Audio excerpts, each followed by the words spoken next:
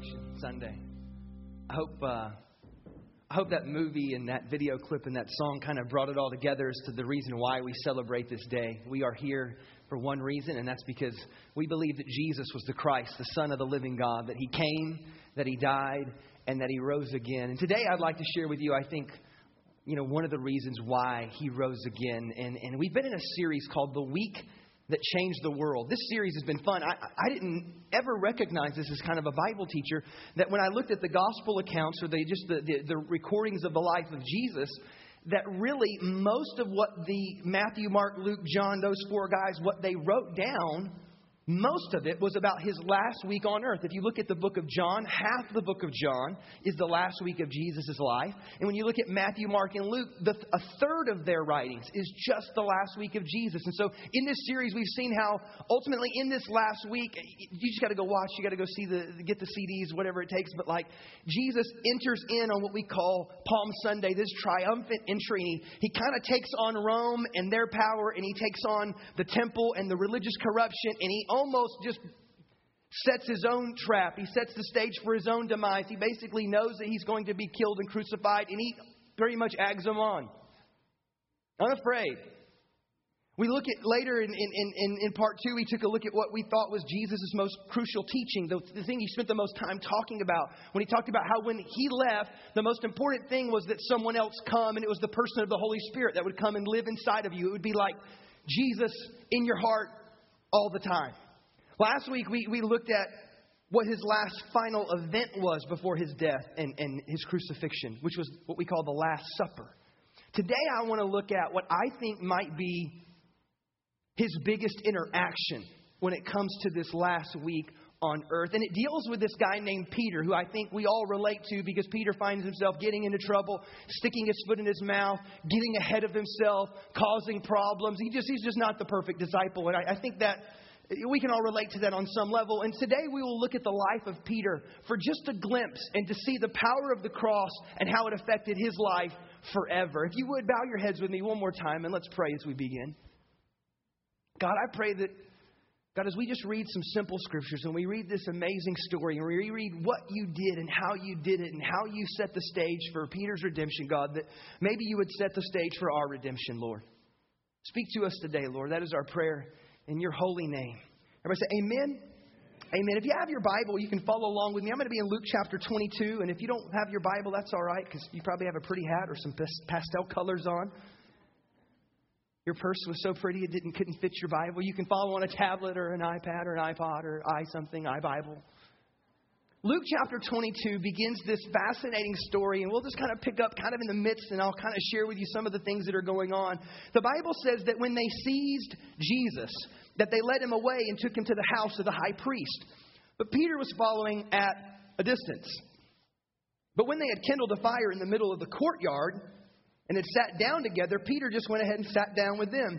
But a servant girl saw Peter sitting there in the firelight, and she looked at him kind of closely and said, "Hey, this guy was with Jesus." But he denied it. He said, "Woman, I don't know him." A little later, someone else saw him and said, "You are also one of them." "Man, I'm not." You're like that, man. About an hour later, another asserted and said, "Certainly this fellow was with him, for he's a Galilean," and that's where Jesus was from. So Peter replied and said, "Man, I don't know what you're talking about." Just as he was speaking, the rooster crowed.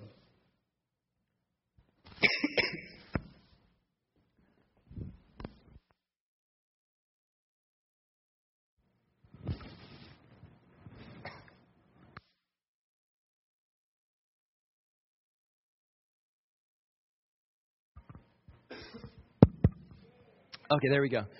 Now I can cough and you not have to hear it. So, plus I have a water up here. I'm going to get this water real quick. Hold on.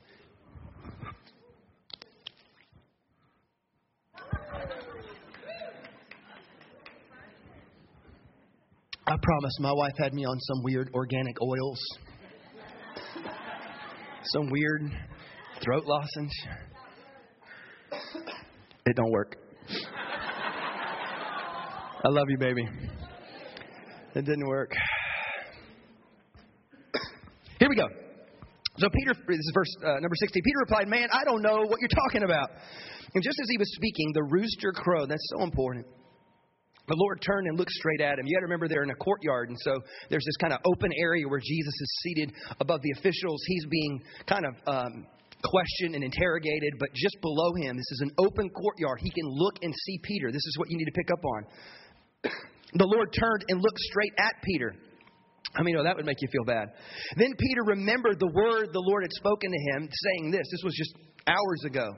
He says, before the rooster crows today, you will disown me 3 times. And he went outside and he wept bitterly. This is the ultimate kind of betrayal, isn't it? Like, this is your guy. This is the Messiah. This is the one that you follow. This is the one that you said was the Son of God.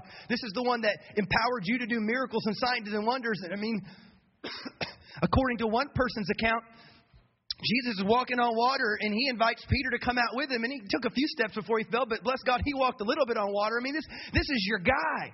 And this is the guy that you've been following for years now and you've dedicated your life to.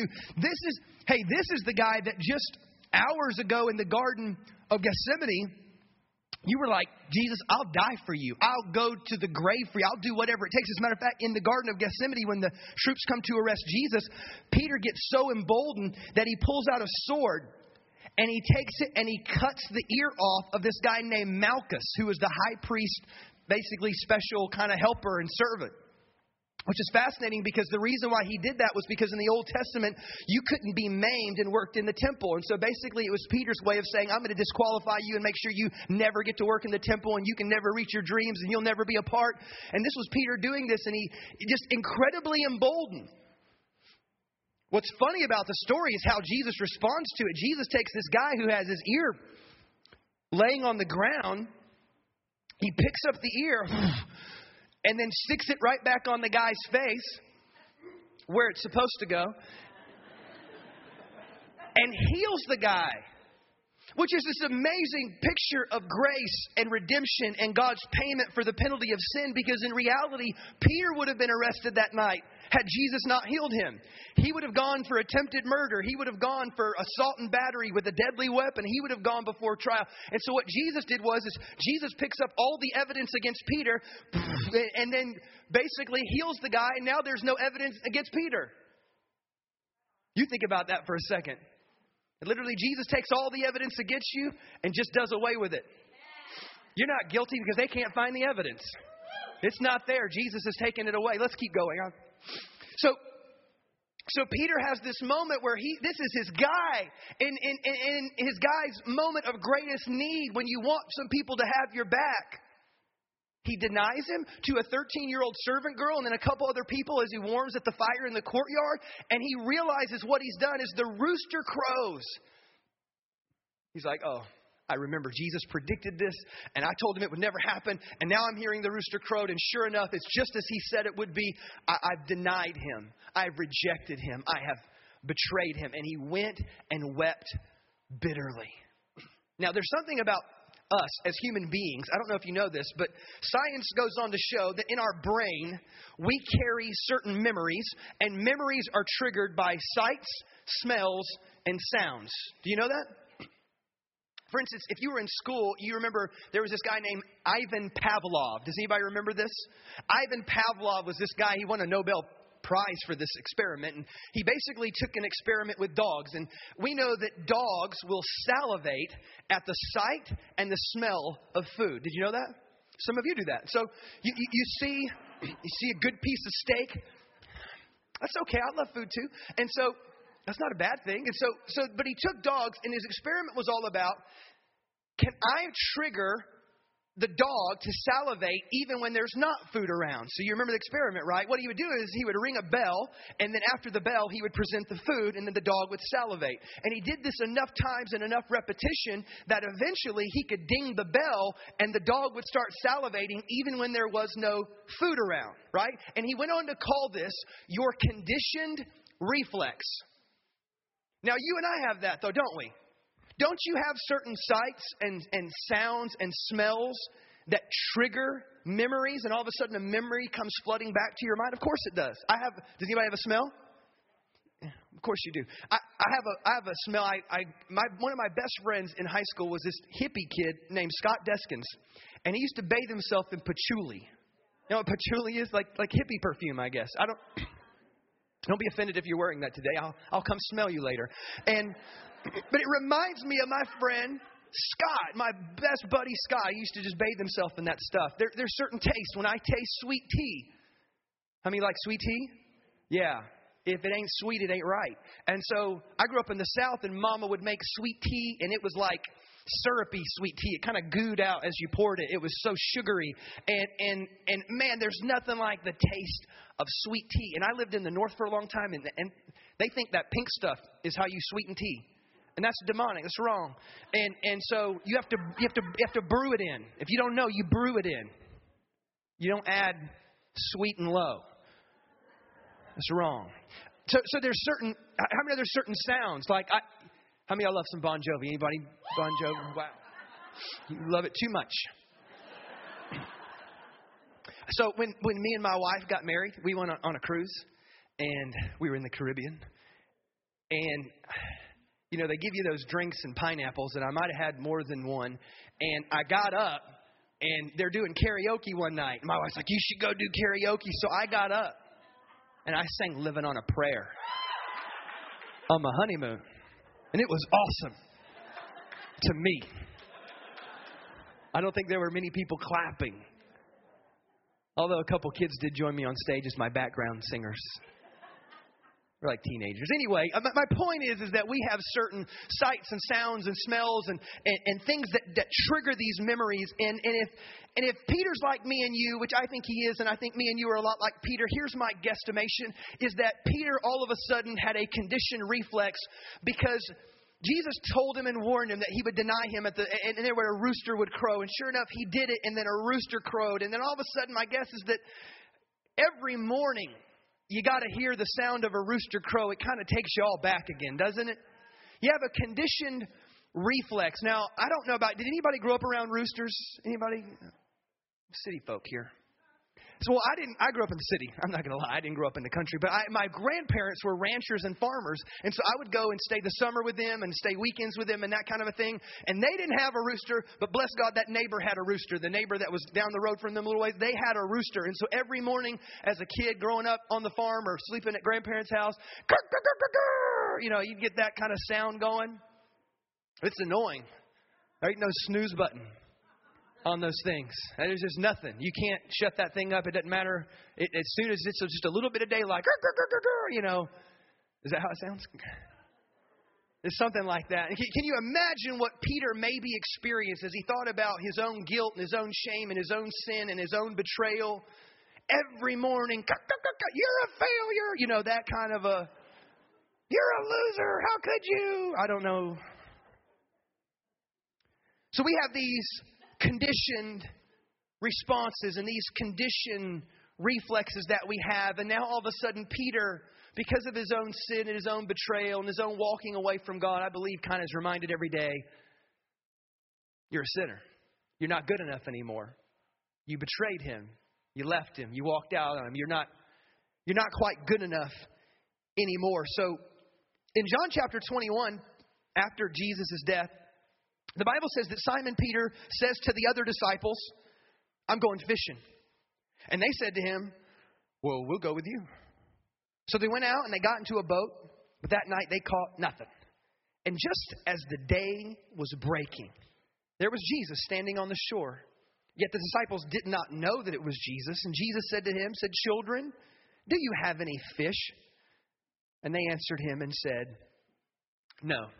Again, you see, what Peter does is what you and I do, which is the conditioned reflex, right? What do you do when you're not good enough? What do you do when you don't measure up? What do you do when you're not worthy enough?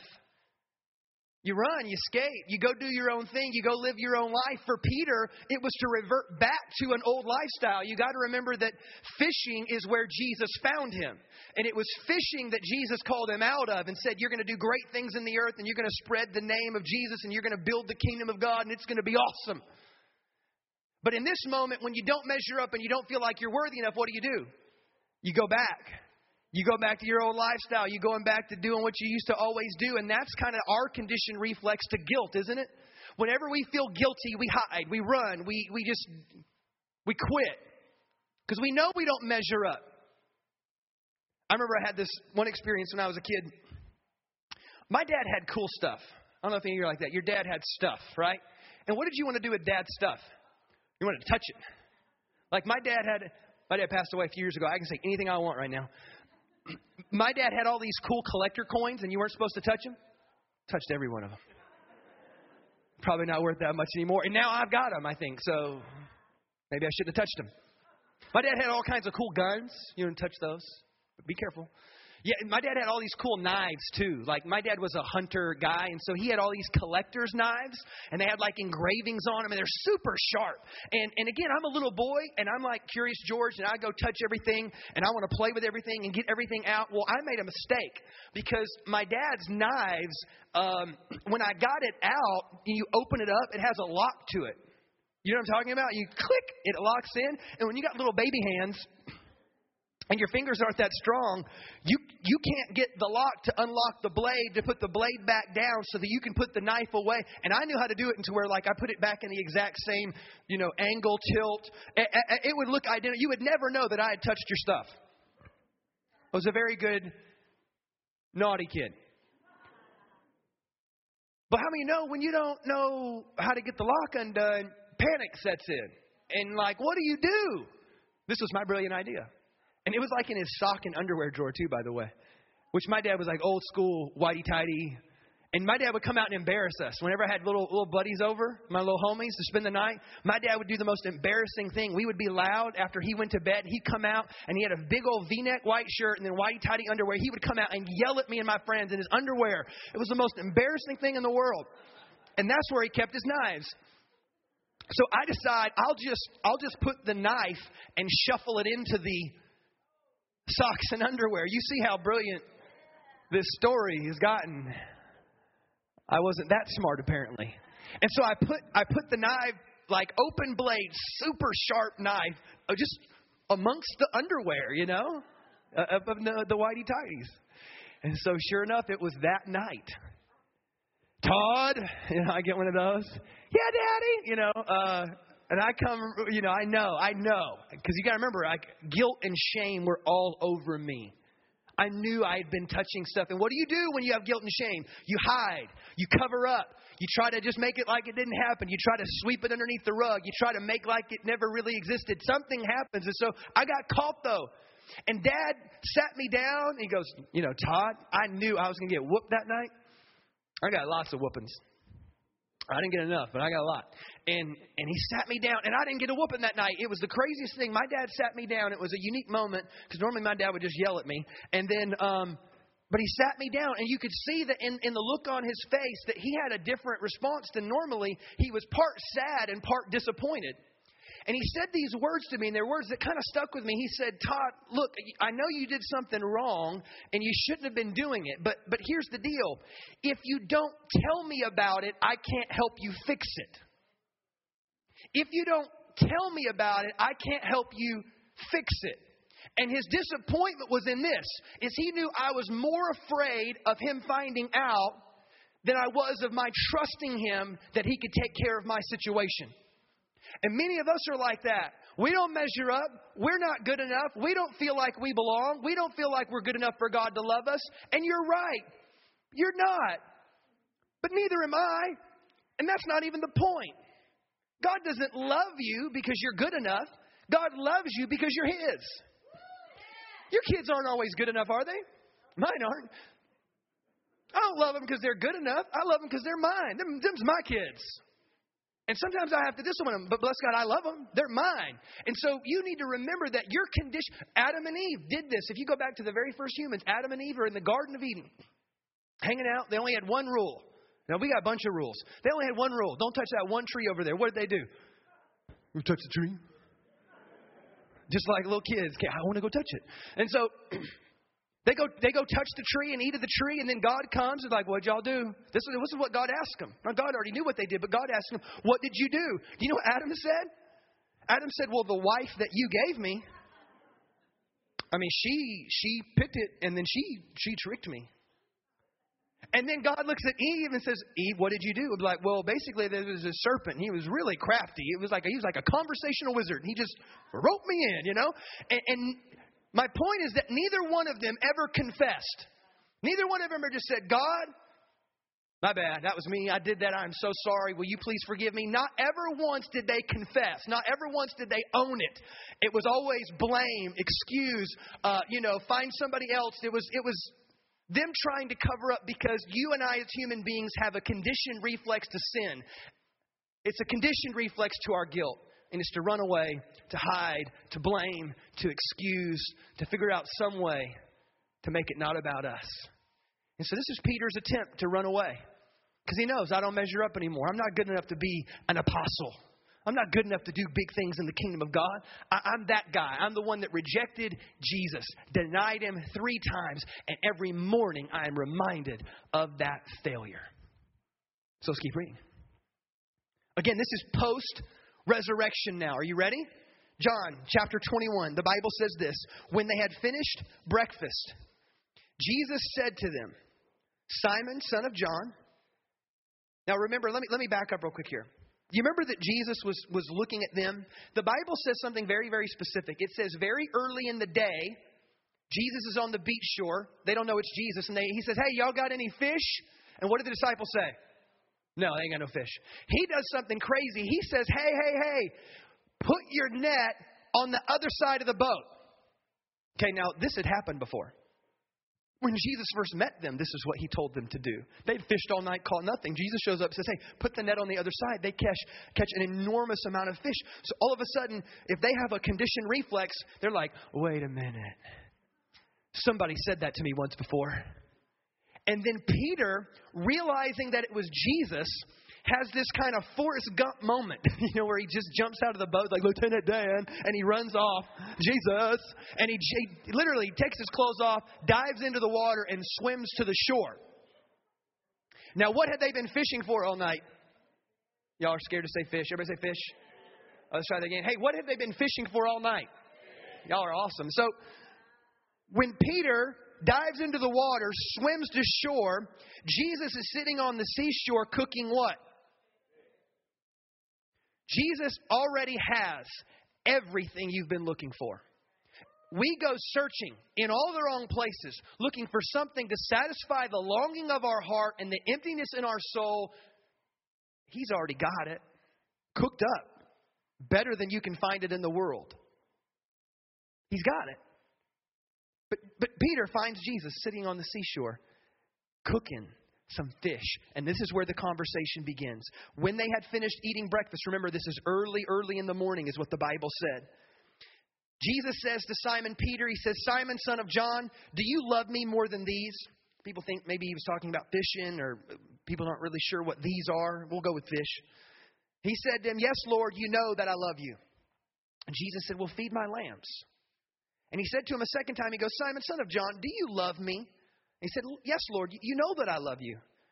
And he said to him, tend my sheep. And then he said to him a third time, he said, Simon, son of John, do you love me? And Peter was grieved because he said to him the third time. Everybody say the third time. Now, Peter was told that he would deny Jesus 3 times. And then he would hear the rooster crow. And this is Peter, I think, again, knowing what Jesus is doing, reliving the experience that all of a sudden 3 times I denied him, and now 3 times Jesus is questioning me. And I think he felt guilted again. I think he was brought back. He knew what Jesus was getting at. I know, that was me. And so Peter responds and said to him, Lord, you know everything, and you know that I love you. And Jesus said to him, feed my sheep. Which is his way of saying, you're not quitting on me. It doesn't matter if you think you're worthy enough or good enough or not. You're still my guy. You're still with me. You're still going to do great things in the kingdom of God. Now go and build the kingdom. Go feed my sheep, tend my lambs, take care of God's people. You're going to do this. Now here's what you need to know. Remember, we all have a conditioned reflex. The Bible says that when Jesus showed up, that it was very early in the morning that Jesus restored him. What's going on early in the morning? The crowing of the rooster.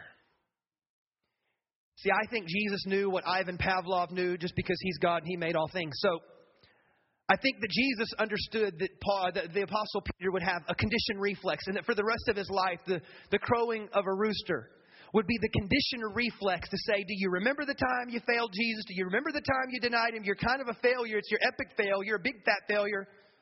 You failed.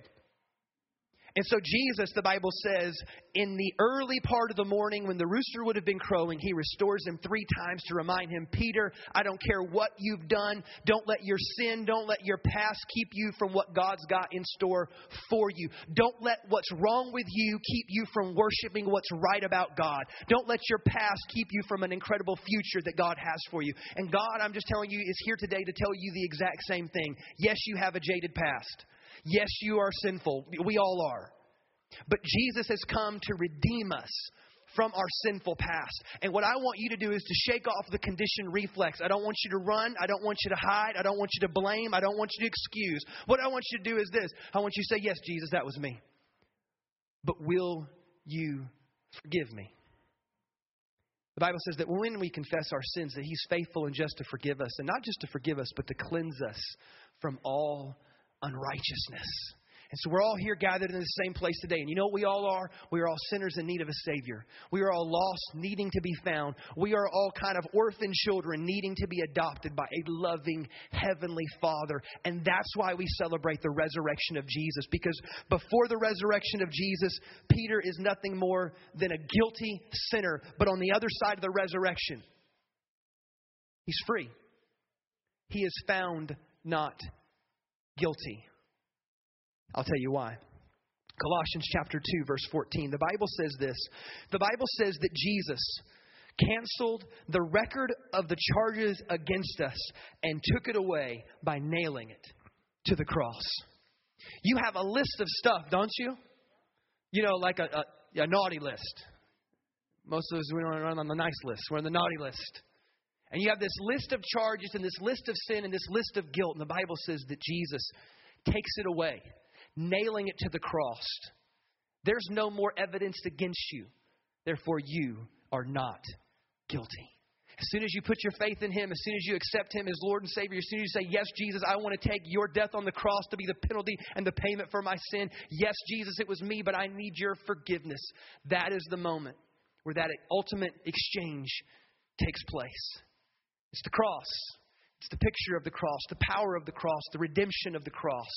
And it was made perfect in His resurrection. Last story, and I'm done. There was this story of a young man who was training to be in the Olympics as a diver. And these guys would put in hours upon hours upon hours of practicing diving, just trying to hone in their skill. And so there were these 2 gentlemen. One of them was just an absolute on fire for Jesus, always wanted to tell him about Jesus and read the Bible and share scriptures with him. And the other guy was a guy that grew up never having anything to do with God, didn't really even believe in God. But these 2 became friends. Well, one of them was a little bit annoying. One of them would just constantly kind of preach to him and tell him more and more about Jesus, even when he didn't want to hear about it. And so, but he listened sometimes, wasn't annoyed all the time, and constantly just kept hearing his buddy tell him about how great Jesus was and the cross and the power of salvation and all these things. And one night he has a moment where he goes into the gym to practice, or into the aquatic center to practice. It was late at night, and so rather than turning on the lights, they had a skylight in the ceiling. And the moon was a full moon shining through, and it lit up the place enough to where he didn't need to turn the lights on. So he climbs to the top where he would normally go to practice his routine and to practice his dives. And as he gets to the edge, he turns around backwards and he begins to spread his arms out in a position a diver would normally take. And the moon is set just so that it created a shadow against the wall to where he could see this image of a cross. In that moment, in that kind of reflective, introspective, digging up your junk moment, he realized that he was lost and needed to be found. He realized that he was a sinner and needed a Savior. And rather than diving, he sat down on that diving board and prayed his very first prayer, a simple prayer. He said, God, I need you in my life.